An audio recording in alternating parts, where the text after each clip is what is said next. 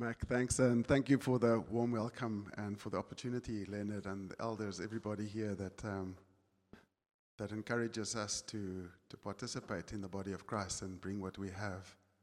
I'm also very thankful for the worship that was led. Really apt song choice. Really, and if I think about God's breath, He gave us life twice, right? We are able to stand physically, but He also gave us life by His Spirit. And because of that, we can pour out our praise to Him. And we sing about everything.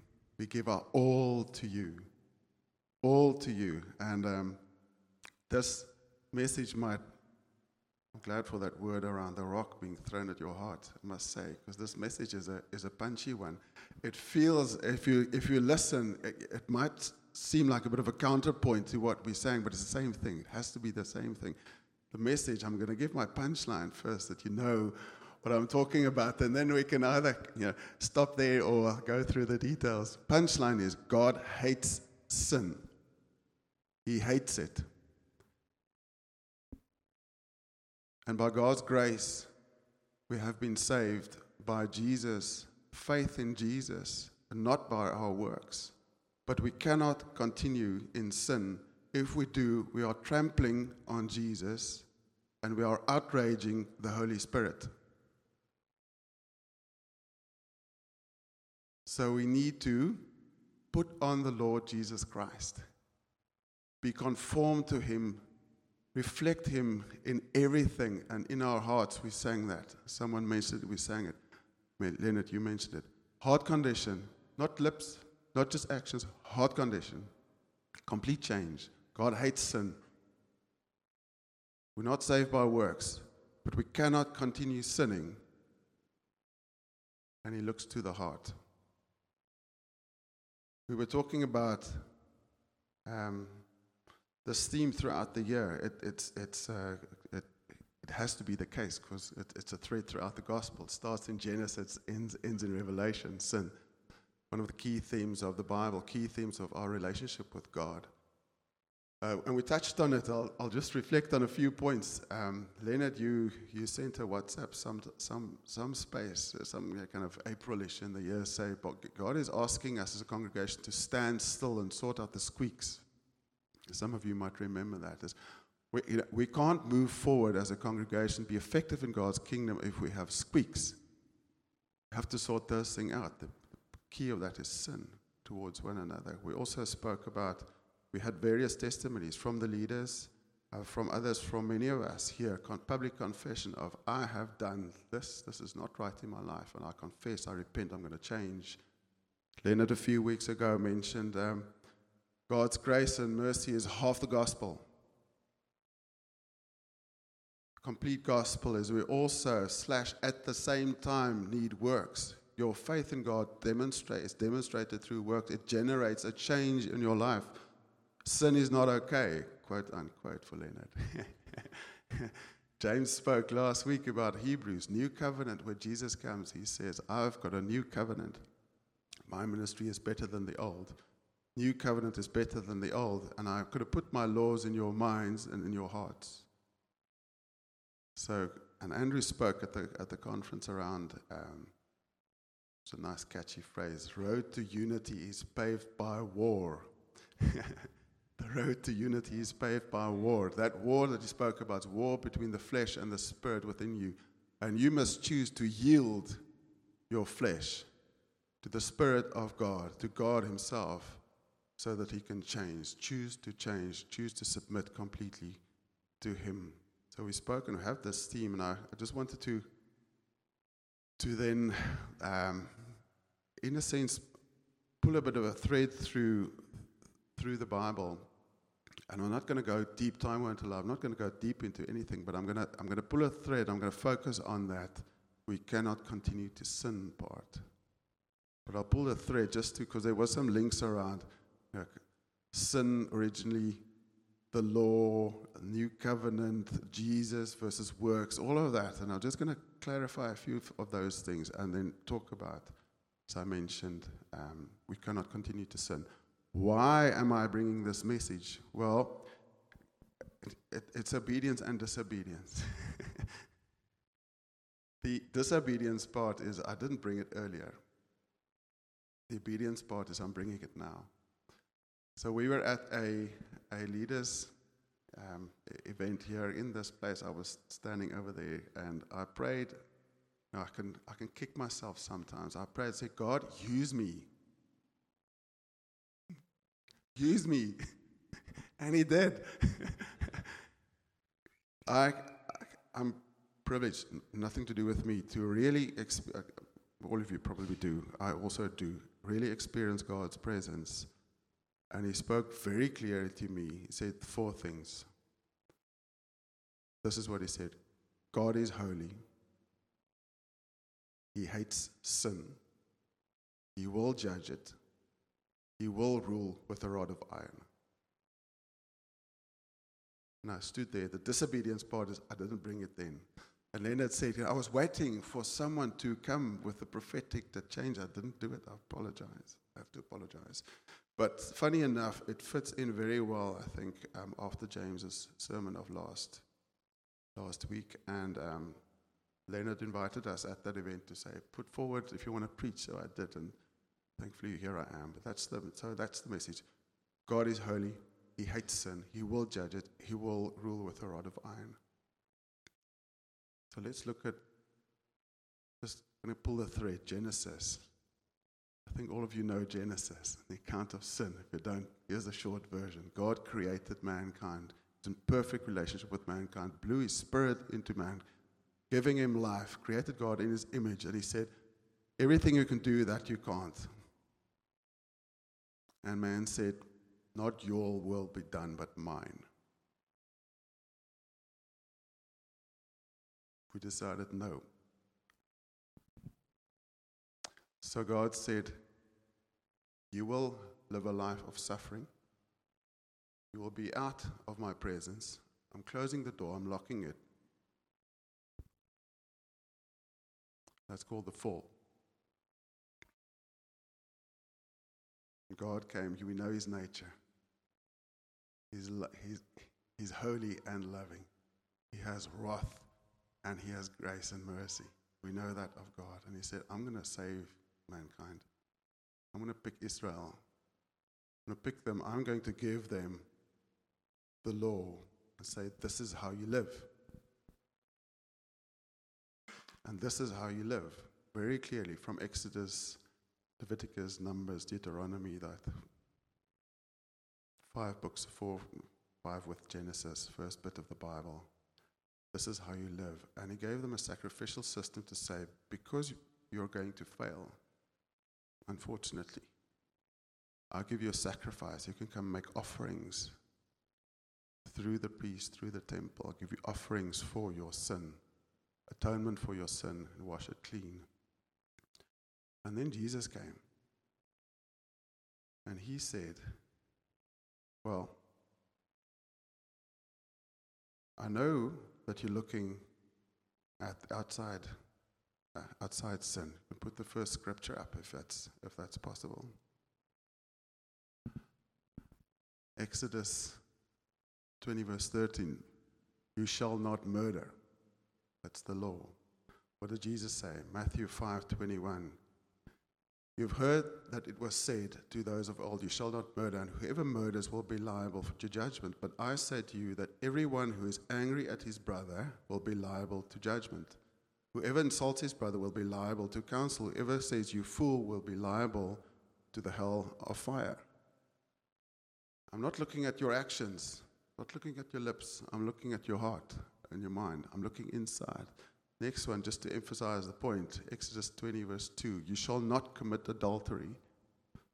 Jesus says, Matthew 5:27 to 30, you have heard that it was said, you shall not commit adultery. But I say to you, everyone who looks at a woman with lustful intent has already committed adultery with her in his heart.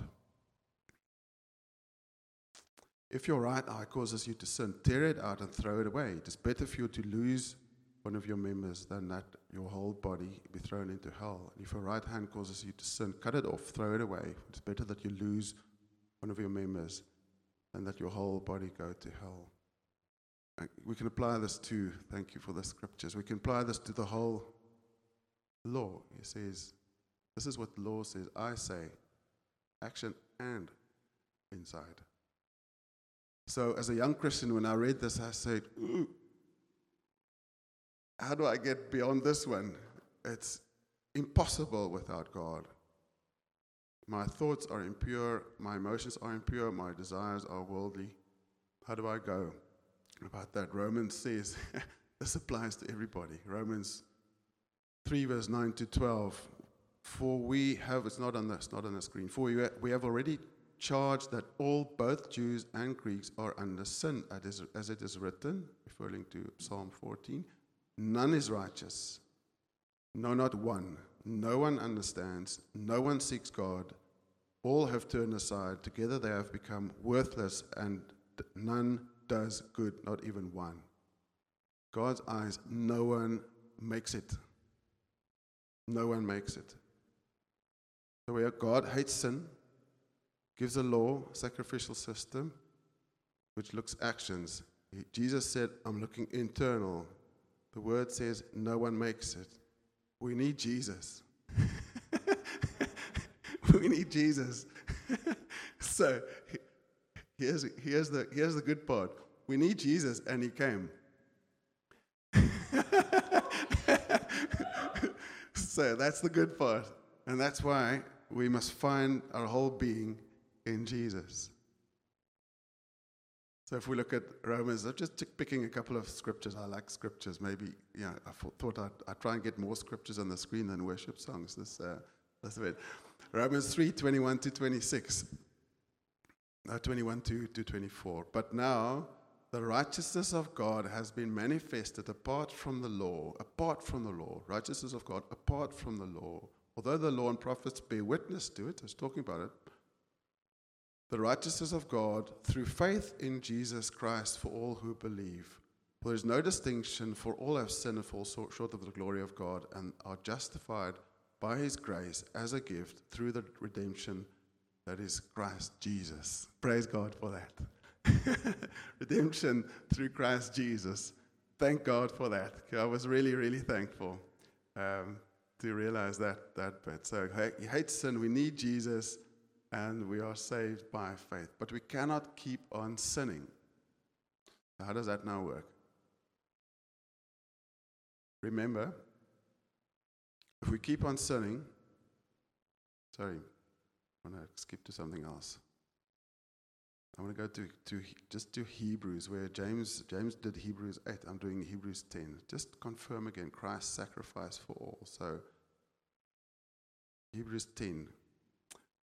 Not on the screen. For since the law has but a shadow of the good things to come, instead of the true form of these realities, it can never, by the same sacrifices that are continually offered every year, make perfect those who draw near. It's not the law. Back to Christ. When he said above, you have neither desired nor taken pleasure in sacrifices, Jesus says. God has not taken pleasure in sacrifices and offerings and burnt offerings and sin offerings. Behold, I've come to do your will. That's what Jesus is speaking. He does away with the first in order to establish the second, not saved by the law. And by that, will we have been sanctified through the offering of the body of Jesus Christ once and for all. It's all Jesus. All Jesus. But here's the but. Read a bit further. This one we can put on the screen. This is one of the one I just want to stand still on. So Hebrews 10, 26, 31. In worship time, we spoke about entering the presence of God as well. Beyond the veil, Jesus' body making that available for us. We can push in, but there's a but. For if we go on sinning deliberately after receiving the knowledge of the truth, there no longer remains a sacrifice for sins, but a fearful expectation of judgment. So now we've got Jesus, which is everything we need. We can enter into God's presence personally. Much better covenant. Don't need to go via priests. Reconcile with God. Sins are paid. Washed clean. Sanctified hearts. Clean hands. Righteous before God. That's who we are. We chose Jesus Christ. Believe in him. To those people, to us, God's word says, if we sin deliberately, after receiving the knowledge of truth, there no longer remains a sacrifice for sins, but a fearful expectation of judgment and a fury of fire that will consume the adversaries. Anyone who set aside the law, talking about the law, everyone who set aside the law of Moses dies without mercy on the evidence of two witnesses. So when the law was held, you were dead without mercy if you disobey the law. How much worse punishment do you think will be deserved by the one who has trampled underfoot the Son of God, who has profaned the blood of the covenant by which he was sanctified, and has outraged the Spirit of grace? For we know him who said, vengeance is mine, I will repay, and again the Lord will judge his people. It's a fearful thing to fall into the hands of the living God. This is a warning. It's also an encouragement. It's very firm encouragement for us to sort out the sin in your life. Very firm encouragement. If we continue to sin deliberately after receiving the knowledge of the truth, there's no longer remains sacrifice for sins. It challenges two things. For those that really have given their lives to Christ, it says, stop sinning deliberately. And if you have sin in your life and it's there, and it also asks the question, do you really have faith in Jesus Christ? I'm not pointing fingers at anybody, I'm just saying. Because faith will transform your life to be obedient to Christ. Your works does not determine your salvation, but it reflects your faith in Jesus and your submission to him and putting on body of Christ.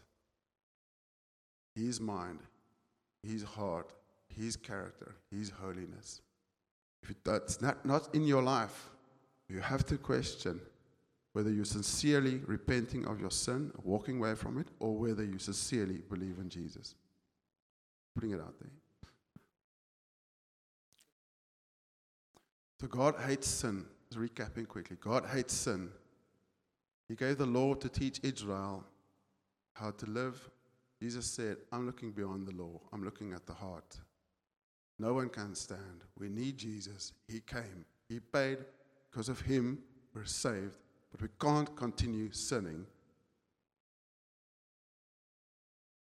So, a few examples of sin in the New Testament, just to make the point a little bit from a different perspective. This is not on the screen. Matthew 22:36-40 talks about Jesus.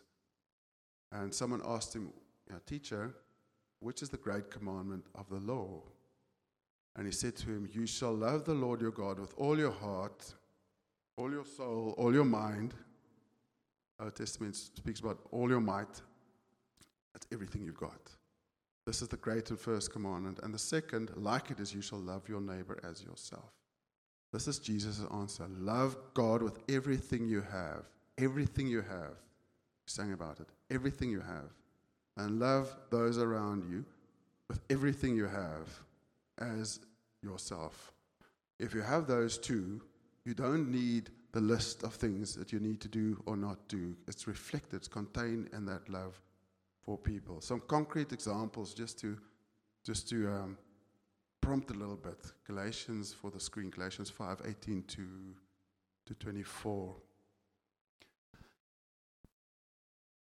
So Jesus came and he gave us the Spirit that talks to our hearts and minds. We've got the laws in here. If you are led by the Spirit, you're not under the law. Now the works of the flesh, which you must not have in your life, are evident. Sexual immorality, impurity, sensuality, idolatry, sorcery, enmity, strife, jealousy, fits of anger, rivalries, dissensions, divisions, envy, drunkenness, orgies, and these things like these. I warn you, as I warned you before, 2 warnings.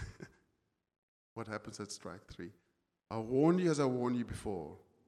that those who do such things will not inherit the kingdom of God. You can't have this in your life. Not okay.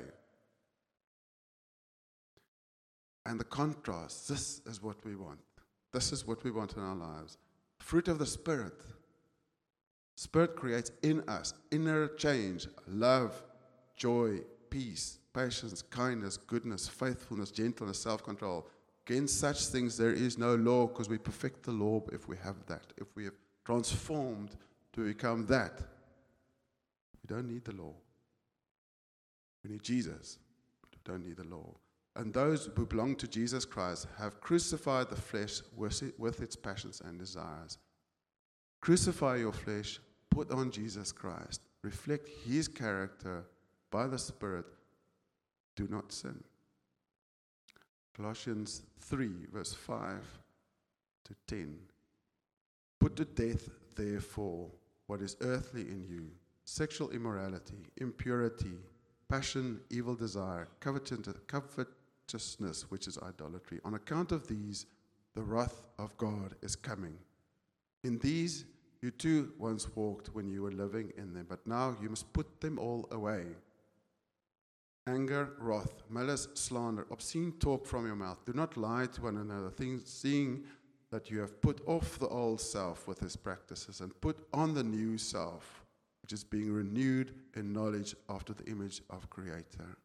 As you know more about God, he'll reveal more of what needs to change in your life. If you know it, stop, move on.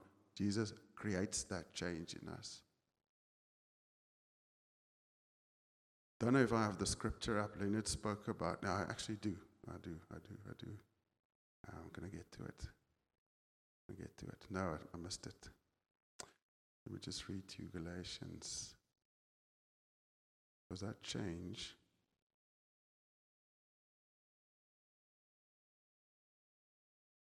Just on that point, it's an important point. Leonard made the point a couple of months back as well. Salvation is a miracle, was his point. Salvation is a miracle. Let's continue to see more miracles in your life as you grow as a Christian. It was a very rough translation of the message, if I got it right. This is what Paul said to Galatians. Foolish Galatians, who has bewitched you? Have you lost it completely? It was before your eyes that you saw Jesus Christ publicly portrayed as crucified. Let me ask you only this, one question. Did you receive the Spirit by works of the law or by hearing with faith? Are you so foolish, having begun by the Spirit? Then it's point.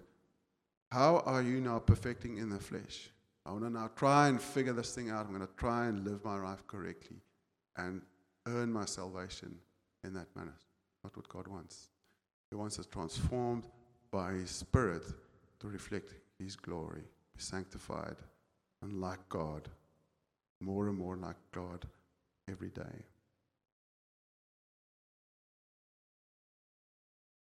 So New Testament examples we've covered. Getting back to the word that I mentioned when we started. God said, I'm holy. I hate sin. I will judge it. I will rule with a rod of iron. I don't want to debate Revelations too much at this point, but I want to give you that image because God spoke about that image that we see in Revelations 19:11 to 26.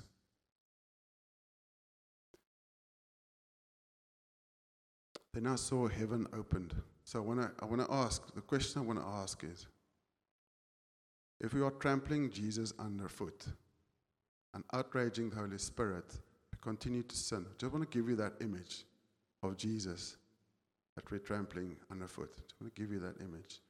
Then I saw, actually I don't want to give you the image. I want to give you the image in here. I think you get it. Then I saw heaven open, and behold, a white horse, the one sitting on it called Faithful and True, and in righteousness he judges and makes war. His eyes are like flame of fire, and on his head are many diadems, crowns. And he has a name written that no one knows but himself. He's clothed in a robe dipped with blood, and his name by which he's called is the Word of God. And the armies of heaven, arranged in fine linen, white and pure, were following him on white horses. From his mouth comes a sharp sword with which to strike down the nations, and he will rule them with a rod of iron. He will tread the winepress of the fury of the wrath of God the Almighty. On his robe and on his thigh he has a name written, King of Kings and Lord of Lords. This is the God we're trampling on when you continue to sin. Holy God hates sin, coming to judge it, ruling the nations with a rod of iron. I don't want to be on the wrong side of that and say, but God, you paid the price on the cross. Can't continue to sin as a Christian. Can't continue to sin. It's a fearful thing to fall into the hands of the living God. What do we do?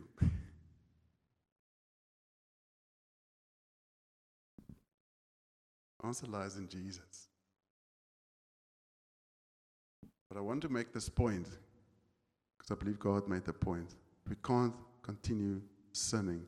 And saying Jesus paid the price on the cross is good, but I wanted to create a change in your life whereby we are not walking in sin, but walking sanctified and with a changed life that reflects the character of God.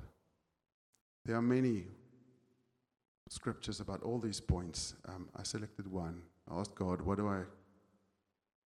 I need to end on? And I think this is the one. So Romans 13, verse 8 to 14. Two components to it. One says, how do I live? In context of loving. Owe no one anything except to love each other. For the one who loves another has fulfilled the law. But you see in that love there are many facets. Don't read it lightly. For the commandments, you shall not commit adultery, you shall not murder, you shall not steal, you shall not covet, and any other commandment are summed up in this word, you shall love your neighbor as yourself.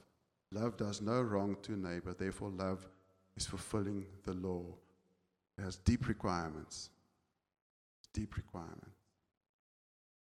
Besides this is encouragement. Beside this, you know the time, that the hour has come for you to wake from sleep.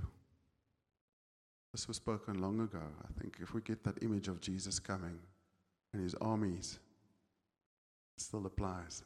And it's 2,000 years closer. Wake from sleep, for salvation is nearer to us now than when we first believed. The night is gone, the day is at hand. So let us cast off the works of darkness. Cast them away. Put on the armor of light and walk properly as in daytime. Not in orgies and drunkenness, not in sexual immorality and sensuality, not quarreling, not jealousy. Put on the Lord Jesus Christ and make no provision for the flesh to gratify its desires. In Hebrews, just before that statement around trampling on Jesus, it says, stir up one another. That's us. Stir up one another to love and good works. So we're there for one another. Individually, put on Jesus Christ. All of us, encourage one another, be there for one another, teaching ourselves to love, encouraging to do good works. As you see the day, Jesus coming, drawing near, must be prepared for him. Hebrews 12, but later, lay aside every weight and sin which clings so closely, and let us run with endurance the race that is set before us, looking to Jesus, the founder and perfecter of our faith. So my prayer for us then, in closing, would be, God, teach us how to love you well with all we have. Teach us how to love one another well with all we have. Show us where we fall short in displaying your fruit in our lives. Prune us, change us to do that. If I know of something that's wrong in my life, I choose to lay it down now. And I pray that you will give me strength and those around me that I can continue a life without that thing. God changes us. God changes us. And I pray that you put on Christ in me. God, I can't do it. I can just ask, Lord, I can just enter your presence and say, change my life so that I reflect you, how you think, your heart towards people, your character. Change me so that I can bear fruit for worthy of your death, worthy of serving you, worthy of responding to your Spirit, worthy of those around us, worthy of those that don't know Christ.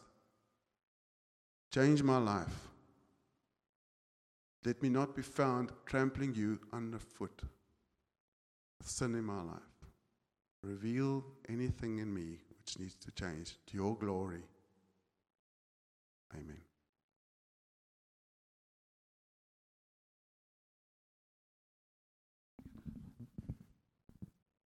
Yeah, thank you so much, Corne. I think it's a good and sobering message, eh? It's one of those things that when we speak about sin, it's never nice, but it's good if it's from God, if it's from the heart of God, then we know that everything that He says to us is actually for our good. Just want to quickly tell you a story before we end with a response, because I'd love us to have a response today. But this week I went for coffee with Christian. I don't know if Christian's actually here, or he's in this service, but many of you know Christian, and it's so cool. Christian is one of those guys that really does pray, and he sends me prophetic words often, and he would send me encouragements or ask me what he can pray for. And he said that this week he was praying for me, and he saw me on my way to heaven. But as I was on my way to heaven, there was a weight that was attached to me, pulling me away from heaven. Meaning, like, as I'm moving closer towards God, there's something that's holding me back. And at some points in my life, I would maybe feel condemned about that and feel like, oh, God, maybe there's sin in my life, and I feel bad about it. But, you know, if you understand the blood of Jesus, if you understand what He's done for you, you understand that if I walk in Him, I can cast off those things. It's not something that I feel condemned about. It's something that I might feel convicted about. Cut it off, move on. Jesus forgives me. And so we were able to speak, and it was so beautiful for me, a saint, normal guy in the church that came to me and asked me, how is it going with sin in your life? How beautiful is that, actually? I love it. You can come do that. And if there's an area of sin that you see in my life, you can come speak to me. I'm not above sin. None of us are above sin. We should be accountable to one another. So I actually love the fact that he did that. And that's something that I feel we need, and something that we saw here this morning. Actually, the question was just put to you, hey, how are you doing with sin in your life? It's not saying you're going to go to hell. It's just saying, as a Christian, how are you doing with sin in your life? Quickly want to read you once 3 short scriptures, and then we're gonna end with a response. It's actually in 1 John. It's a beautiful book that you can go read. It's a quick one. It says in verse 6, it says, if we claim to have fellowship with Him, and yet we walk in the darkness, we lie and do not live out the truth. So meaning, if I walk with God, I should not have the darkness in me. I should be walking in the truth. Corne's message. But then listen to this as he continues. 2 verses later, almost like saying, if you're sinning, you're not a Christian. And that feels condemning. Then he says, if we claim, 2 verses later, if we claim to be without sin, we deceive ourselves, and the truth is not in us. Whew. So, all Christians have sin. We all have areas of sin in our lives that we deal with. And then he writes this beautiful part, and I think this ties into the heart of what Corne was saying in 1 John 2, verse 1. My dear children, it's coming in love, I write this to you so that you will not sin. So I'm saying this to you. But if anybody does sin, we have an advocate with the Father, Jesus Christ, the righteous one. So if you're sitting here this evening and you say, but frack, I'm sinning. I'm sitting with sin, especially like all of us have sin, right? Amen? Anyone without sin, right? No one, right? All of us do have sin. But if there's an area of habitual sin that's in your life that you are struggling to cast off, the book of John would say to you, if you do sin, remember today, and I think that was Corne's message, you have an advocate with the Father. Why don't tonight you reach out to Him and say, God, please help me? Why don't you reach out to the people around you and open up and even confess and say, please pray with me, please stand me? Because in James 5 verse 17 it says that we should even confess our sins one to another so that we may be healed. Does that make sense? So what do you do tonight if you're convicted? Say, thank you that I've got an advocate with the Father. Jesus Christ is my advocate with the Father. He will help me find forgiveness. And you reach out to that advocate tonight and you say, please help me to get free of this area. And then you open it up to the people around you and you say, please stand with me. Please pray with me. Can we maybe stand where we are?